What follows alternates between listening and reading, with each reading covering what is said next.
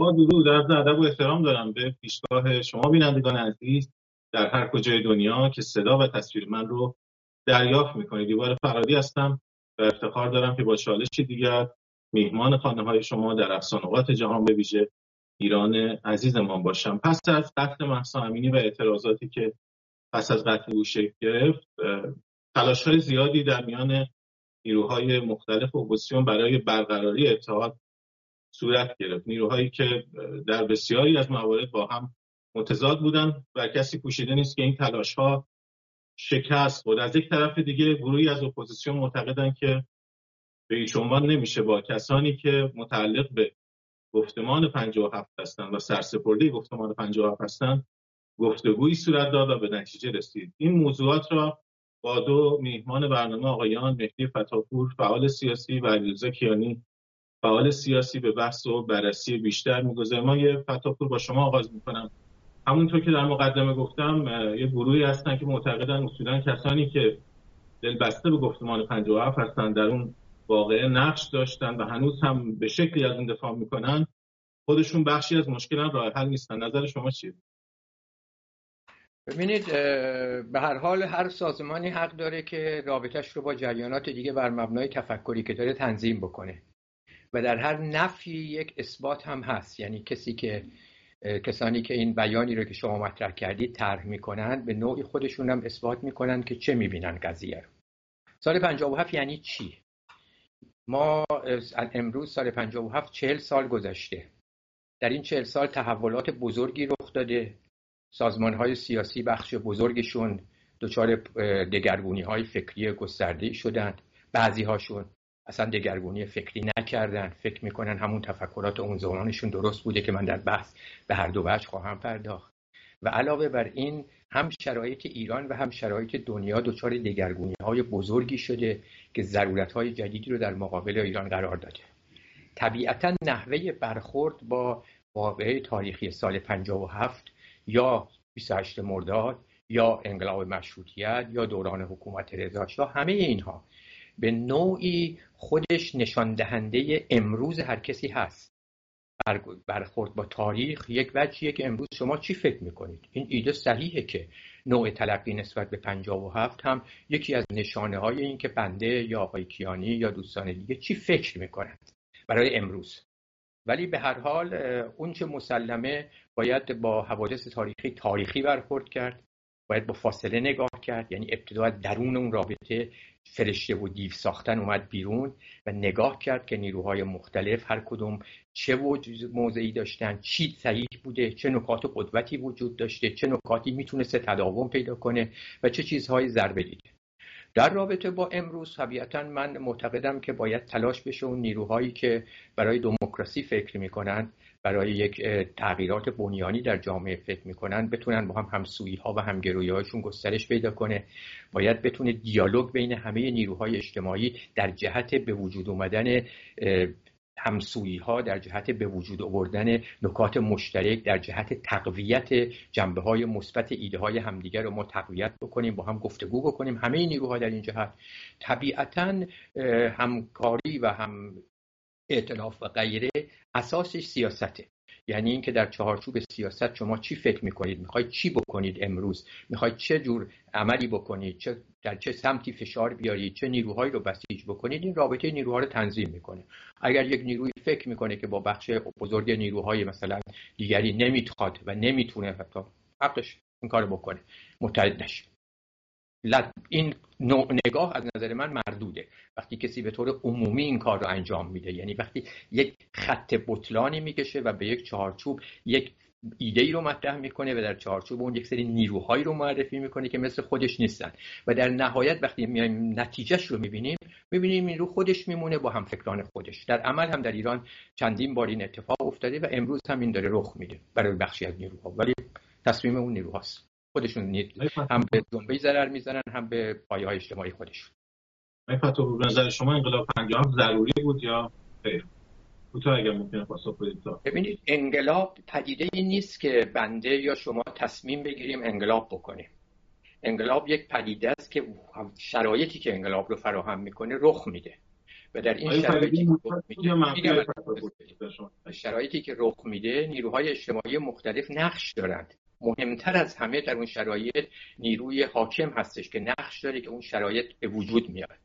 ولی که انقلاب نتیجهش رو میشه سنجید که این انقلاب در چه جهتی بود. اون چیزی که از انقلاب 57 بیرون اومد و نتیجه انقلاب 57 شد ضربات سنگینی به کشور بود و به جامعه ما که نتایجش رو امروز میبینیم. مثلا اگر به جای خمینی چپ‌ها روی کار میامدن امروز وضعیت بهتر بوده فتاپور. ببینید چپ‌ها در اون زمان تفکرشون دارای خطاهای بزرگی بود. طبیعتاً چپ‌ها روی کار می اومدن اشتباهات بزرگی می‌کردند، ولی که ما در کشورهای دیگری داریم که در اون دوره و به خصوص با توجه به تغییراتی که در جهان به وجود اومد و به دنبال اون در تفکر چپ‌ها قدرت رو در دست گرفتند. همزمان با انقلاب ایران انقلاب دیگه‌ای افتاد، نیکاراگوئه، که در اون زمان چپ‌هایی که قدرت رو گرفتن از نظر پایه‌های فکری حتی از چپ‌های اون زمان ایران رادیکال‌تر بودند، به اصطلاح دوگم‌تر بودند. ولی خب می‌بینیم که به هر حال کشورشون به مسیر کشور ما نیفتاد و در چند سال بعد از اون به دلیل تحولاتی که چپ‌ها درشون رخ داد ما می‌بینیم در جهان به خصوص مشخص در آمریکای لاتین بعد از تحولاتی که شد و لیبرال‌ها روی کار اومدن در سال 1985 5 سال بعد از انقلاب ایران، بعد از یک دوره چپ‌ها اومدن روی کار. مثلا در کشور برزیل در سال 16 سال حکومت کردن و در این 16 سال بسیار موفق بودند و کشور برزیل از یک کشور مقروض تبدیل شد به 11مین قدرت جهان.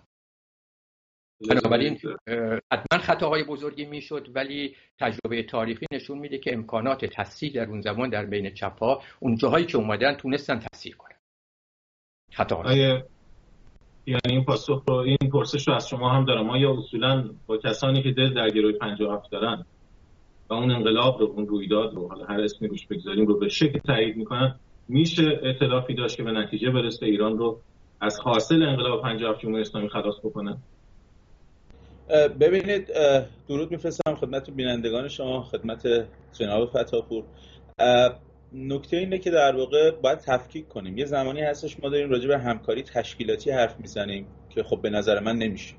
یعنی به نظر من نمیشه یک کسی که فرض بفرمایید طرفدار پادشاهی پهلویه یا طرفدار فرم پادشاهیه یا مخالف انقلاب 57 هوادار فرم جمهوریه ولی مخالف اساساً اون رخ داده بهمن 57 بر اساس تجربه و حتی بر اساس یه سری استدلال میشه گفتش که نمیشه همکاری تشکیلاتی داشت با کسی که هوادار بهمن 57 و بهمن 57 رو و رخ داده کنونی رو هم در امتداد آرمان‌های بهمن 57 میده.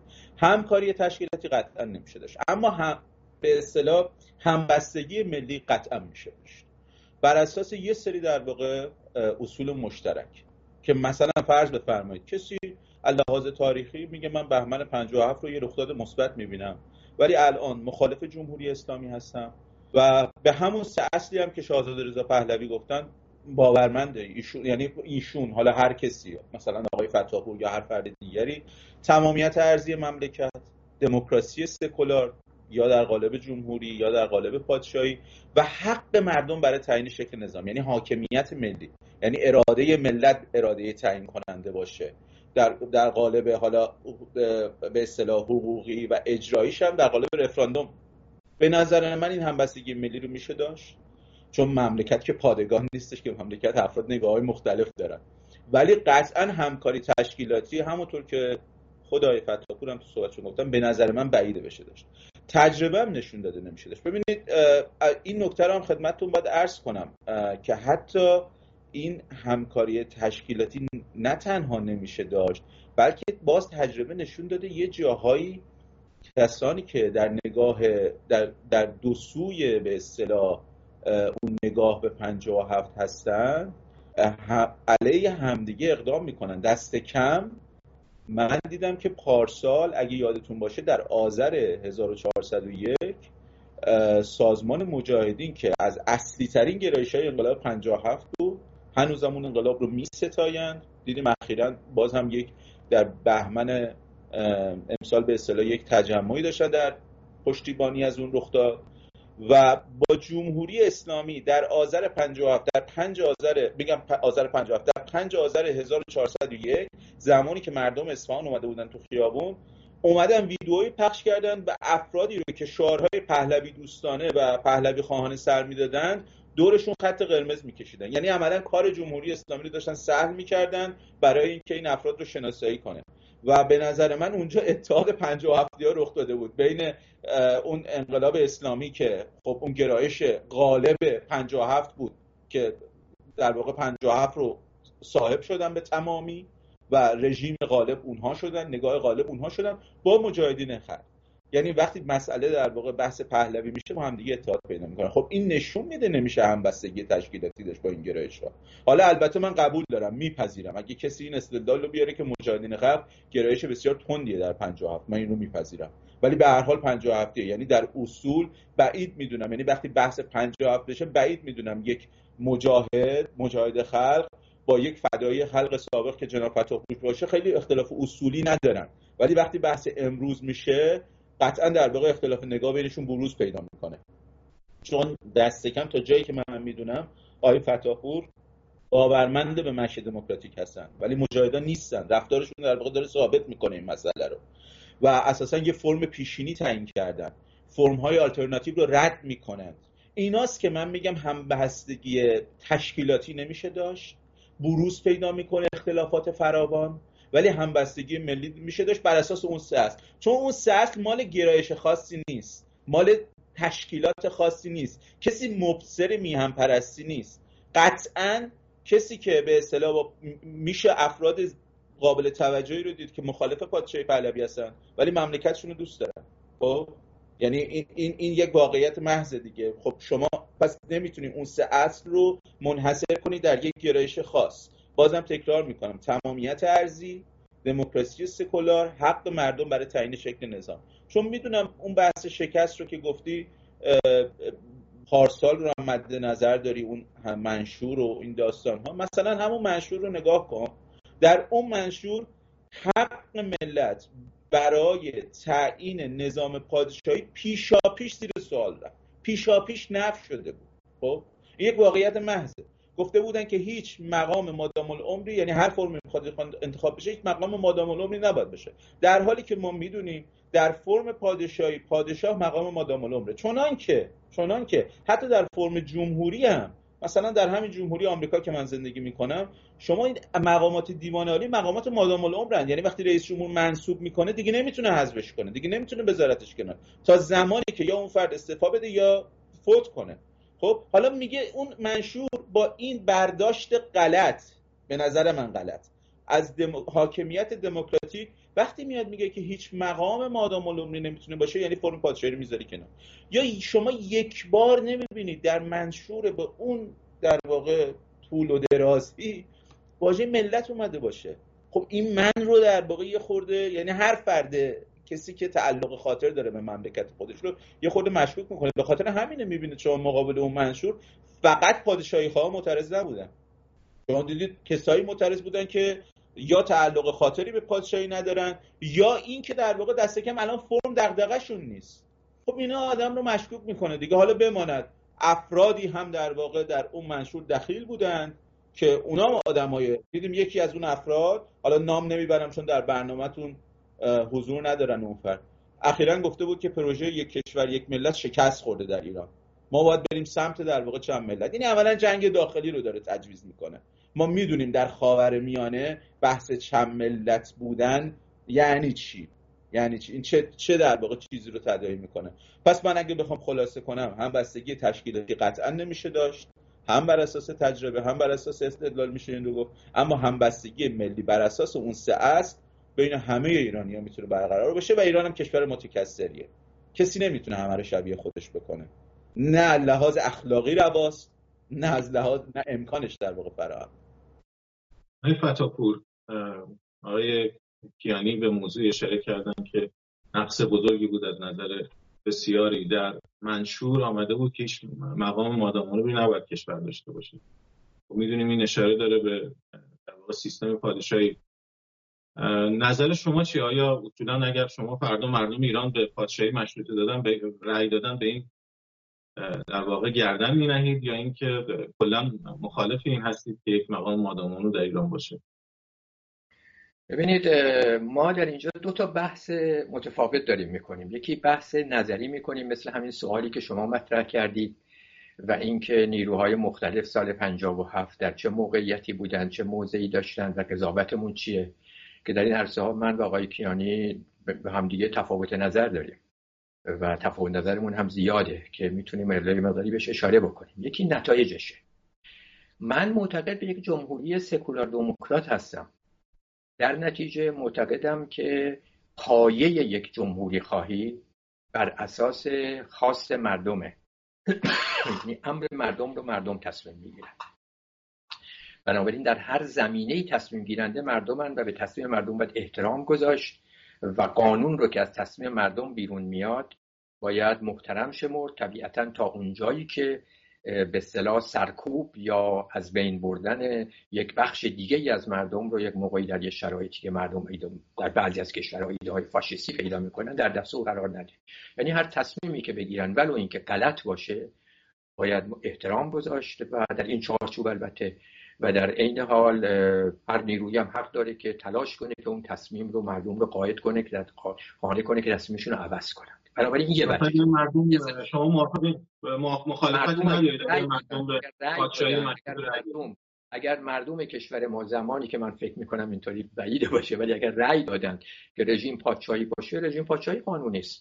بنابراین ما میخوایم در کشور فعالیت قانونی بکنیم. طبیعتاً من مخالف خواهم بود. در تمام دوره تلاش خواهم کرد که چنین رأی داده نشه.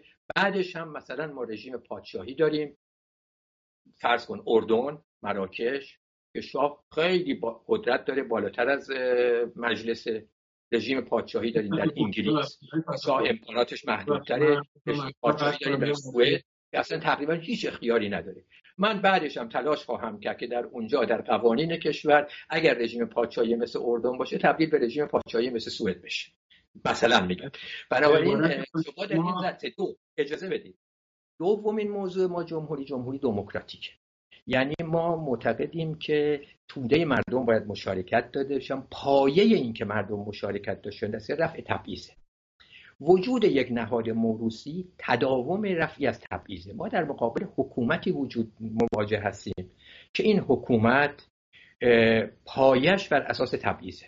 بنابراین مسئله موروثی بودن رو بنده 100% مخالفم. تمام تلاشم میکنم که نشون بدم که به چه دلایلی این اشتباهه و چه در رابطه با 57 هم برمیگردیم که چطور این اشتباه، این خطا، این سیستم در شرایطی مثل ایران میتونه منجر به چه اتفاقاتی بشه و چه فجایعی به وجود بیاره و دفاع از اون موقعیت اگر دفاع از همون سیستم باشه به چه دلیلی به سود جامعه ایران نیست.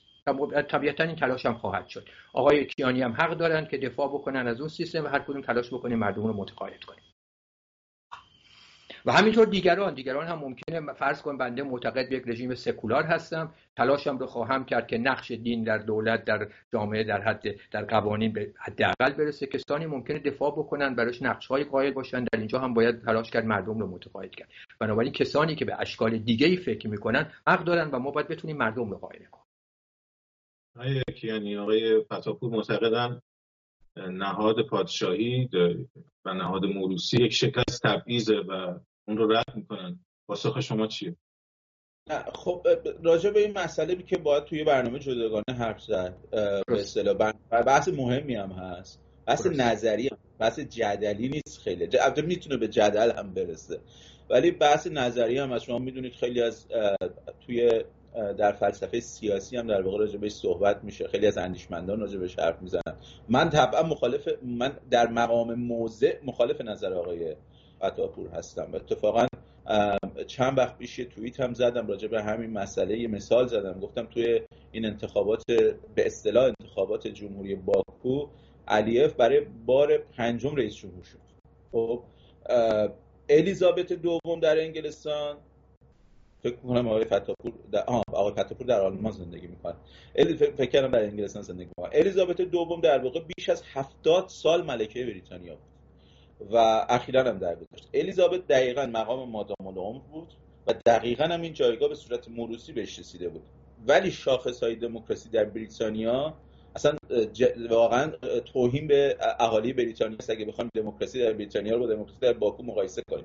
این به این معنی نیست که تنها پادشاهی دموکراتیک، تنها پادشاهی موروثی تضمین کننده دموکراسی. این به هیچ عنوان به این معنی نیست. شما جمهوری آمریکا رو هم دارید، شما جمهوری فرانسه رو هم دارید، ولی به این معناست که اگر یک فرمی در اون جایگاه موروثی وجود داشته باشه به نام پادشاهی یا ملکه، به هیچ عنوان به معنی نقض اصول دموکراتیک نیست، بلکه میتونه اگه اون بحث‌های نظری پیش بیاد که من قطعا علاقه‌مند هستم اون بحثا رو هم شما در یک برنامه دیگه داشته باشید، میتونه حتی ضامن حاکمیت دموکراتیک هم باشه، ولی نه پادشاهی که آقای فتاپور به درستی گفتن در مقامات اجرایی اختیارات گسترده داشته باشه.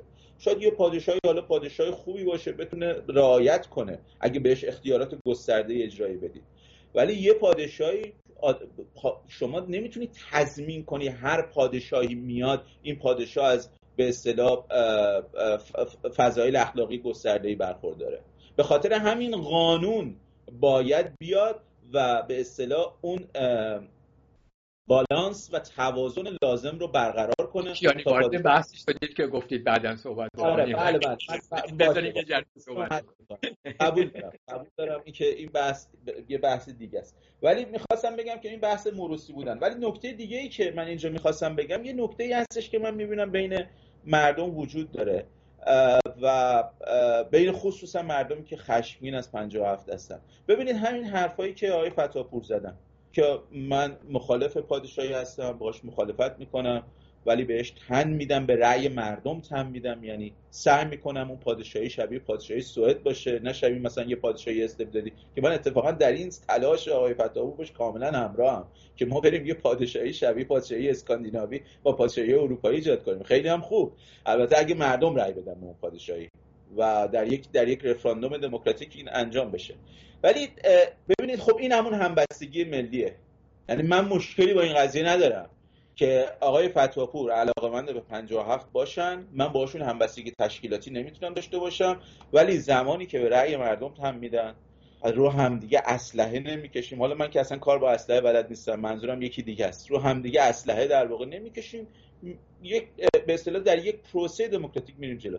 ولی یه بحثی رو من دیدم زیاد مردم میارن جلو، خصوصا مردمی که خشمگین هستن و به اصطلاح عصبانی ان به اصطلاح از وضعیت، و اون این که خب فلانی مثلا در فلان سال 57 فلان چیزی کرد، یا مثلا من میبینم حتی همین گفتگوهای تلویزیونی آقای فتاپور در اون موقع که موضعشون هم البته نسبت به اون زمان عوض شده رو مثلا میذارن به افراد دیگه فراوون. این بحث هست، یک پرسش بنیادین رو وسط میکشه به نظر من که آیا باید موضع بد افراد بعد از نظر ما آیا باید موضع بد افراد رو فراموش کرد وقتی الان موضع خوبی میگیرن؟ این یه پرسش بنیادی. باید از این افرادی که عصبانی هستیم بپرسیم و به نظر من افرادی که میخوان کار جدی تری بکنن باید راجع به این پرسش فکر کنن. من پاسخ دارم براش. من میگم اگر اون افراد دستشون به فساد آلوده نیست، دستشون به جنایت آلوده نیست، به نفع همبستگی ملی بر اساس اون سه است، به نظر من کاملا میشه همکاری داشت. اتفاقا این همیشه موضوع شاهزاده رضا پهلوی هم بوده، یعنی همیشه در طول این سالا اینو گفتم. به خاطر همینه با ببینید اون کسانی که در آقای فتاپور و دوستانشون سازمان فداییان خلق و تمام گروه‌های 57، چه کسایی که پشیمون شدن، چه کسایی که اصلا قربانی همون رخداد شدن، اینا فقط علیه محمد رضا شاه پهلوی نشوریدن، علیه ولیعهد اون نظام هم شوریدن که ولیعهد اون نظام شاهزاده رضا پهلوی بود. ولی شاهزاده رضا پهلوی طی همه این سالا بر اساس اون سه است گفته که اگه اون افراد دستشون به فساد آلوده نباشه، جنایت نکرده باشن، حاضر به همکاری ان. حالا یه زمانی یکی میتونه بیاد بگه من اصلا از آقای فتاپور یا کیانی یا حالا هر کسی دیگه خوشم نمیاد، این شاکی خصوصیه. خب شما میتونی بیای و در دادگاه از هر کسی که ما شکایت خصوصی بکنید. من اونجا دارم بحث عمومی قضیه رو مطرح میکنم. این به نظر من نکته‌ای هستش که باید بهش توجه داشته باشیم. باز هم تاکید میکنم از جانب ما که دارم میگم اون طیفی که من بهش تعلق خاطر دارم، من هیچ مشکلی نمیبینم در همبستگی ملی با نگاه‌های مثل نگاه‌های آقای فتاپور، به شرطی که به اون سه اصل هممون تن بدیم. آقای فتاپور ولی همبستگی ببینید من برمیگردم به بحث اول. طبیعتا من هم معتقدم که تمام نیروهای سیاسی اجتماعی ایران، چه نیروهای مذهبی، چه نیروهای طرفدار رژیم پادشاهی، چه نیروهای که تاکید دارن بر مسائل اتنیکی، چه نیروهای جمهوری خواه، ما باید تلاش بکنیم در گفتگو و دیالوگ نکاتی رو که بتونه امکانات یک مبارزه مسالمت‌آمیز، یک مبارزه سیاسی متمدنانه بین نیروها رو فراهم بکنه، در جامعه فراهم کنه. امکانات بحث، دیالوگ، تاثیرگذاری و امکان این که بتونیم تلاش بکنیم بر همدیگه تاثیر بذاریم و هممون در حین حفظ اختلافات و در حین اینکه فکر میکنیم ایده های خودمون بیشتر منافع کشور رو تامین میکنه، با دیگران بتونیم مبارزه سیاسی بکنیم و همدیگه رو در مسائل عمومی که برمیگرده به منافع عمومی جامعه با هم همسو بتونیم عمل بکنیم، همدیگه رو در اون عرصه‌ها تقویت بکنیم. این اصل قضیه. ولی برگردیم به بحث قضیه در مورد موضوعاتی که تمایزه. ببینید همونطور که صحبت شد دو تا بحث اینجا وجود داره. یکی بحث تاریخه که به تاریخ چگونه نگاه می‌کنیم، یکی هم بحث مشخصه. در بحث تاریخ ببینید سال 57 من واژه 57 رو چون تفسیرهای مختلف میشه دقیق نمیدونم و نمیدونم هر دوره‌ای میشه گفت 32 ها، میشه گفت نمیدونم 42 ها، میشه اینو مطرح کرد چون در هر دوره یک ایده هایی وجود داره که غلط و درسته. خب سال 57 چون اتفاق مهمی بود، ما در سال 57 یک سلسله اعتقاداتی داشتیم، یک جریانی فعالیت داشت در ایران که امروز در قبل از انقلاب که با رژیم شاه مبارزه میکرد. خیلی نظرات ایرادهای مهمی هم در نظراتش اون زمان وجود داشت در جهان جنگ دو قطبی اون زمان و ایده های نادرستی که در همه جهان وجود داشت. در یک وضعیت دیگه‌ای بود اصلا در جهان و در ایران هم. ولی این نیروها در جایی که به طور مشخص مطرح میشن میگن شب گوته‌ای ها. یعنی ما یک مبارزه‌ای داشتیم در ایران، یک مجموعه نیروهایی بودن با هم فرق می‌کردن، تمایز نظر داشتن، می‌خواستن تحولی به وجود شب گوته‌ای معروف شدن. اوج یعنی حرکت مشخصشون سال 50 من چند ماه بود از زندان آزاد شده بودم، در اون دوره هنوز تو به صورت علنی فعالیت می‌کردم، خیلی هم نقش داشتم، کار می‌کردم در اون عرصه. یه جریان دیگه‌ای هم اتفاق افتاد که با اون چهله‌های عاشوراها چهله‌ها مطرح شد و چارچوب خصوصیش این بود که اصلا یک چارچوب فرهنگی سیاسی دیگری رو متفاوت با هم دیگه پیش می‌بردن، هر دو علیه رژیم شاه. دومی بر اولی غلبه کرد. امروز بحث ما دومی نیست، نتایج کار دومی رو می‌بینیم. نتایج انقلاب بهمن به دلیل اون هژمونی داشت با اون دومی تعین خورد. اولی‌ها دیگه کاری نشدن، سرکوب شدن به تدریج، بعضی‌هاشون همون از اول، بعضی‌هاشون به تدریج.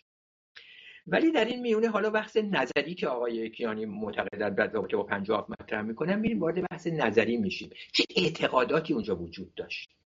این اعتقادات فقط مربوط به اپوزیسیون نیست. یک رژیم سر کاره و این رژیم یک سلسله از نقش مهمترین نقش رو داره در شرایطی که به وجود اومد. نقدی که مطرح میشه توسط کسانی که هوادار رژیم پادشاهی هم بخششون این کارو کردن در سالهای گذشته، تلاش کردن نقد کنن و بگن چرا این اتفاق افتاد. ولی که در سالهای اخیر ما یک حرکتی دیدیم، من خود آقای یعنی و به اصطلاح همفکرانش نماداری خطاب قرار میدم، یک حرکتی دیدیم در جهت تعیین مجموعه اون اتفاقی که افتاد، به خصوص مثلا به طور مشخص در برخورد با ساواک. اقدامات و نقشی که ساواک داشت در اون دوره در به وجود اومدن اون شرایط نقش مهمی بود. حالا ممکنه بعضی بگن نقشش خیلی مهم نبود، چیزای خوبم داشت، ولی نقش مهمی داشت در این که بخش بزرگی از روشنفکران ایران و بخش بزرگی از اون کسانی که میتونستن در درون رژیم تاثیرگذاری بکنن و توان تصمیم گیری داشتن اونا کنار گذاشته بشن. بخش بزرگی از روشنفکران و بخش بزرگی از نیروهای تحصیل کرده جامعه که منافع داشتن در پیشرفت‌های جامعه میتونستن با رژیم همسو بشن، علیه رژیم بشورن. و اینا وقتی که ما میبینیم که در این دوره حتی از نقش ساواک میاد دفاع میشه، اون نوع صحبتی که آقای کیانی صحبت میکنن به نوع نگاه بر اون زمان دیگه سیاست امروزه. یعنی دیگه امروز در سیاست امروز ما میبینیم نوع نگاه امروز در زاویه‌ای وارد شده که دیگه این زاویه امروز فقط یه مسئله تاریخی نیست، یعنی دفاع از ساواک، دفاع از اقداماتی که کرده، این دیگه نیست. در روابط امروز هم در روابط امروز ببینید آقای کیانی راجع به 6 نفر مطرح کردم. من جزو 6 نفر نبودم، منتقدم بودم. یعنی من وقتی آقای منصور جورجتانه، من در اونجا منتقد بودم. من مطرح کردم راه اتحاد نیروها این نیست، ولی شما خودتون در همین برنامه هم یک بار بودیم، من خیلی اظهار خوشحالی کردم که 6 شخصیت ایرانی تصمیم گرفتن با هم کار بکنن، باید این رو تحسین گفت و برخورد مثبت کرد، در این حال که نقدای سیاسیم رو داشتم و میگفتم این راهش نیست.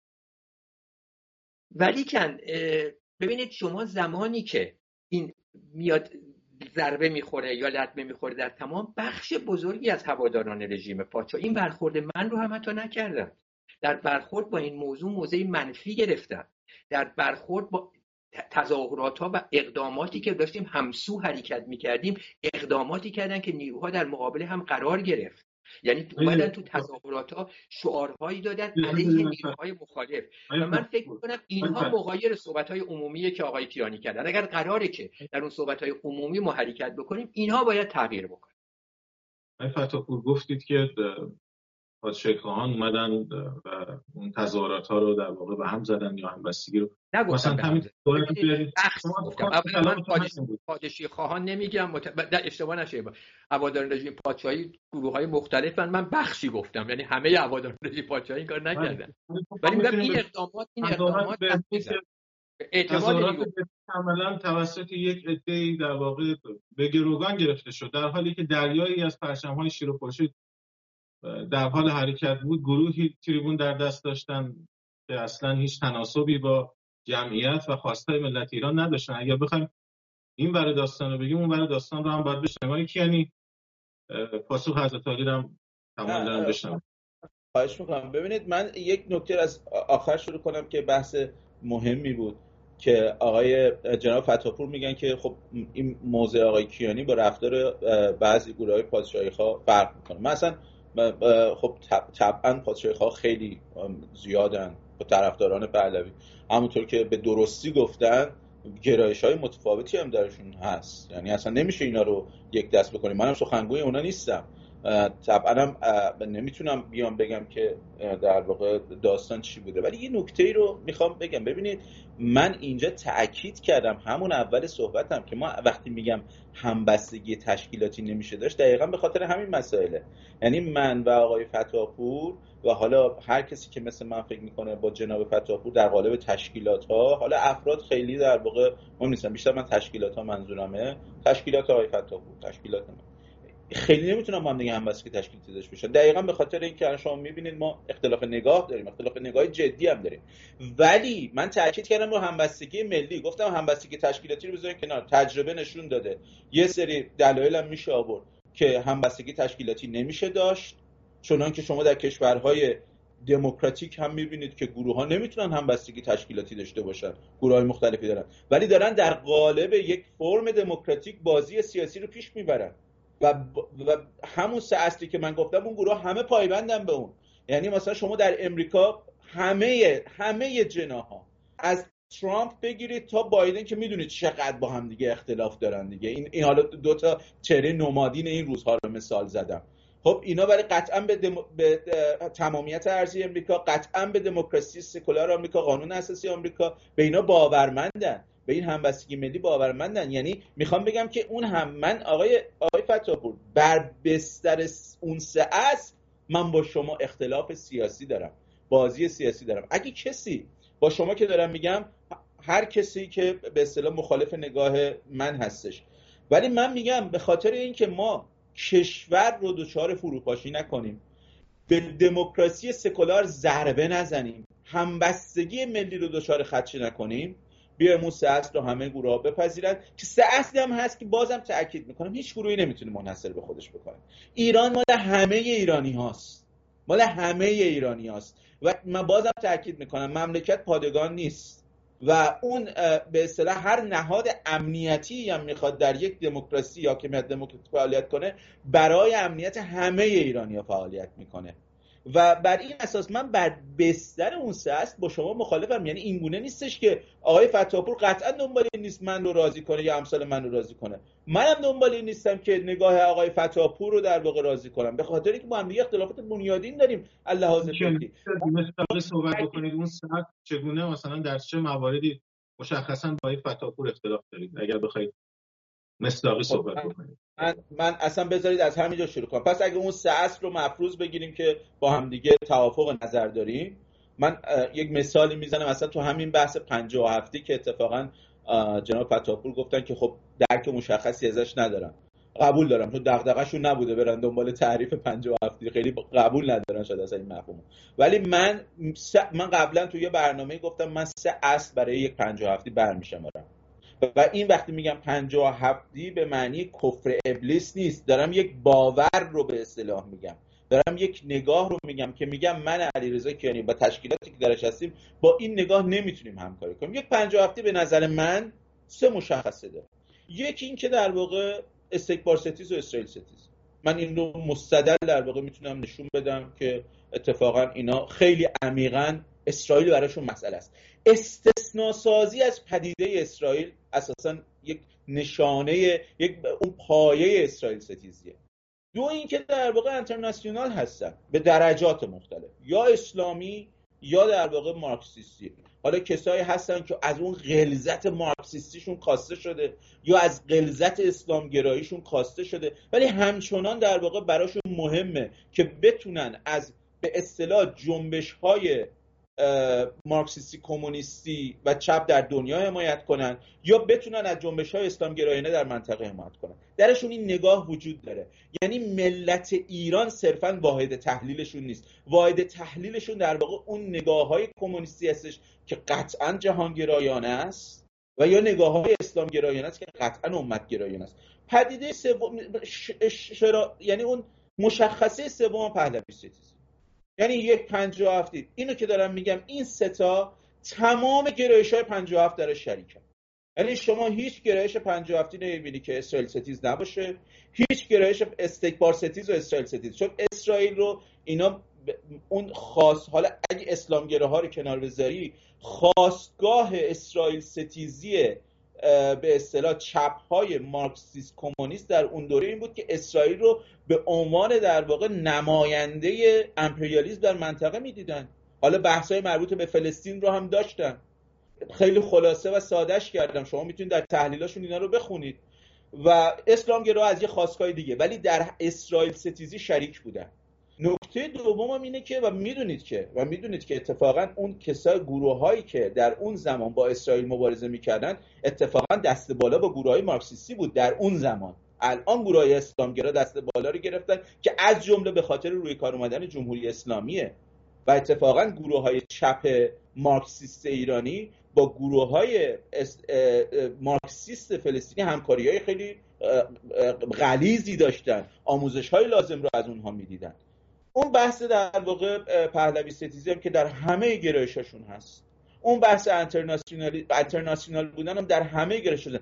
اتفاقا یک نکته بسیار مهم رو بگم، 57 بودن به معنی نیستش که طرف در 57 باشه. من میتونم لیست کنم براتون کسایی که در 57 به دنیا نیومدن ولی 57 هستن، مواضع 57 میگیرن. من دیدم یکی از این چهره‌های دست به قلمشون در سوشال مدیای خودش که مارکسیست هم هست، در سوشال مدیای خودش نوشته بود که چرا باید یک 57 بود. 1-2 ماه پیش اینو نوشته بود. اصلا این رو نوشته در 57 نبود اصلا. فکر کنم یه 2-3 سال از من بزرگتره. و مسئله اینه که من اتفاقا در کسایی دارم میبینم که اصلا در 57 بودن. 57 یک گرایشه، ربطی به زمان نداره که تو در اون زمان بودی یا نه. مهدی نصیری رو ببین، مهدی نصیری این روزها رو داری میبینه دیگه، سردبیر سابق کیهان. مهدی نصیری در اون تایم 57 بود، ولی الان عملا در واقع میاد از محمدرضا شاه پهلوی تمجید میکنه. آیا مهدی نصیری که در 57 بود، سردبیر کیهانم بود، سفارش شده توسط خامنه ای بود، یک 57 به صرف این که در 57 بود؟ من میگم قطعا نه. ولی همون فردی که در 57 به دنیا نیومده بود، 2-3 ماه پیش، 1-2 ماه پیش میاد یک میگم دست به قلم از چهرهای دست به قلمه، میاد مینویسه چرا باید یک 57 بود، اون قطعا یک 57. اینو گفتم که بگم بحث سن و سال نیستش.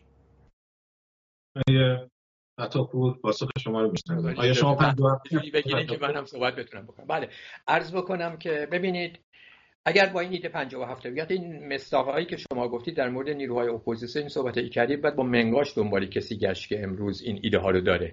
محدودن نیروهایی که این حرفا رو میزنن. ولی به کنار از این، ولی سال 57 یه چیزای دیگه هم هست. سال 57 یک رژیم یک نیرویی وجود داره که از یک استبداد فردی دفاع میکنه و به اون عمل میکنه.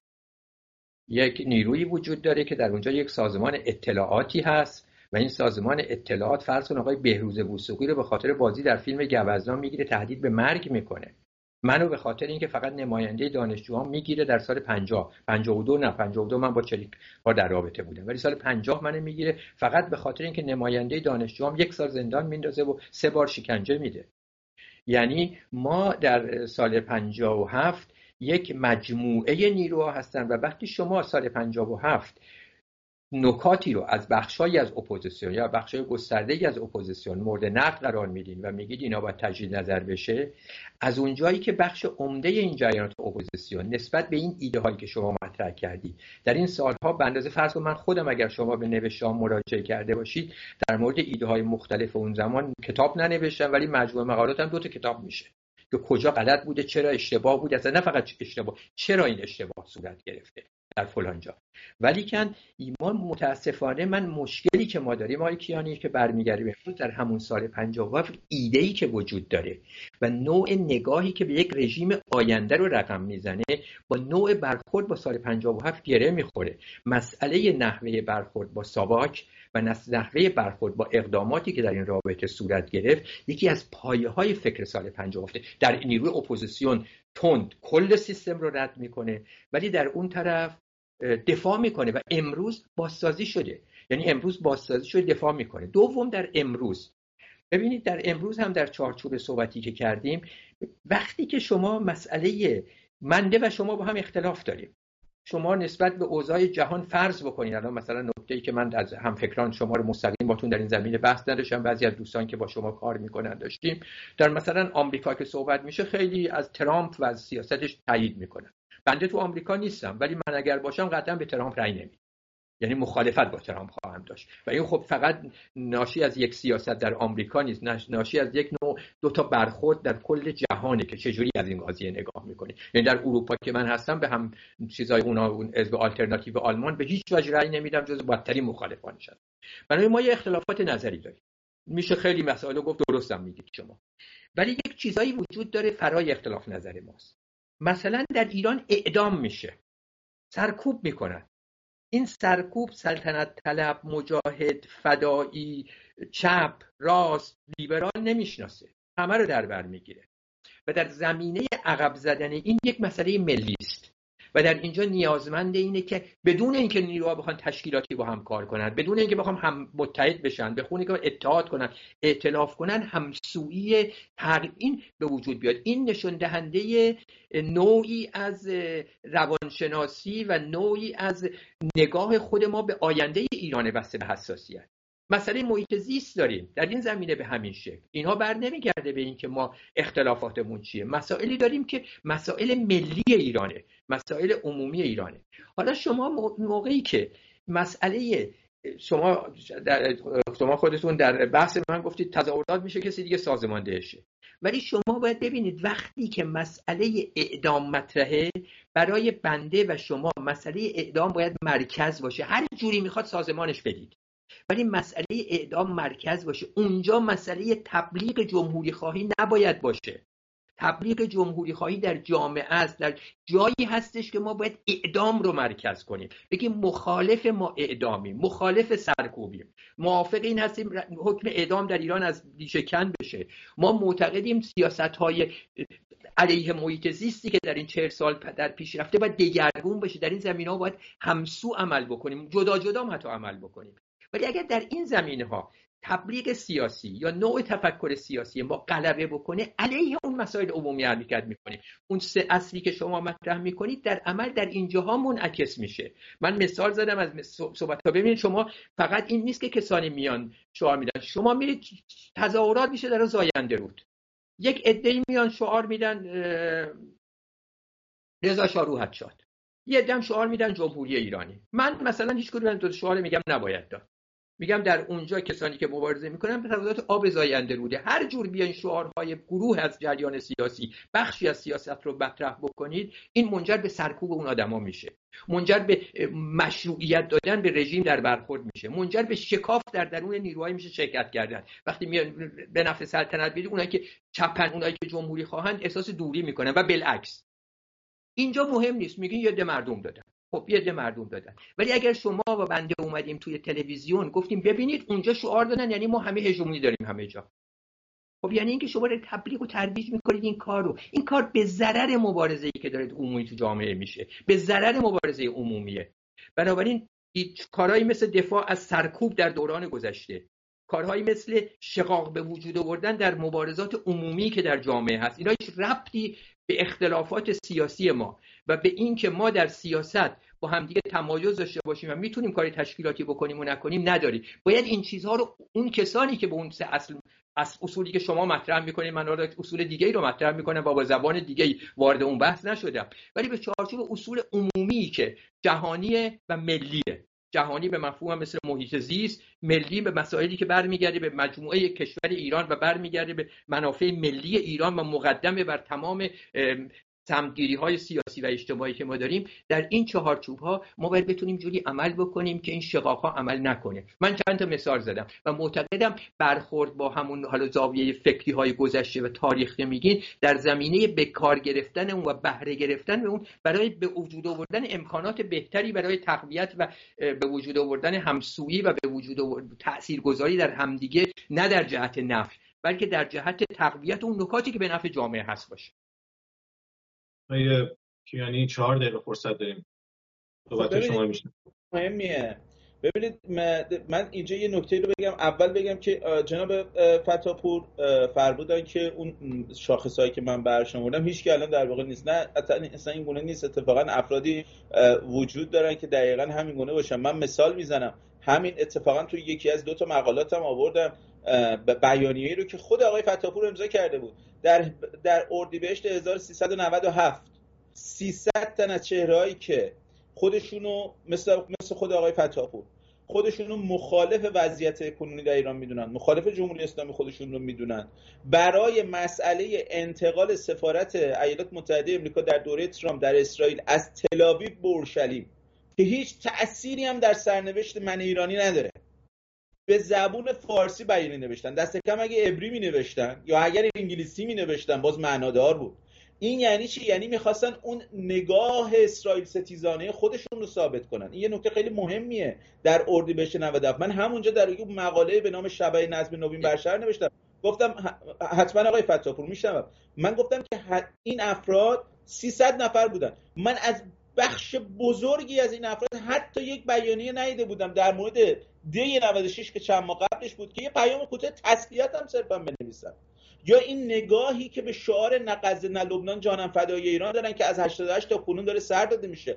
حتی افرادی از این نگاه، چه اسلامگرا چه در واقع مارکسیست، در اون پنجاب علیه این شعارها موضع میگیرن. آقای فتاپور، من راجع به اون مسئله اینترنشنال هم میتونم در واقع چند جمله بگم حالا چون گفتن وقتم عمومه. همین موضوع ببینید آقای کیانی، ما در زمینه برخورد با مسئله منطقه و اسرائیل با هم تفاوت نظر داریم. بنده معتقدم منافع ملی ایران در اینه که افراط در منطقه تضعیف بشه.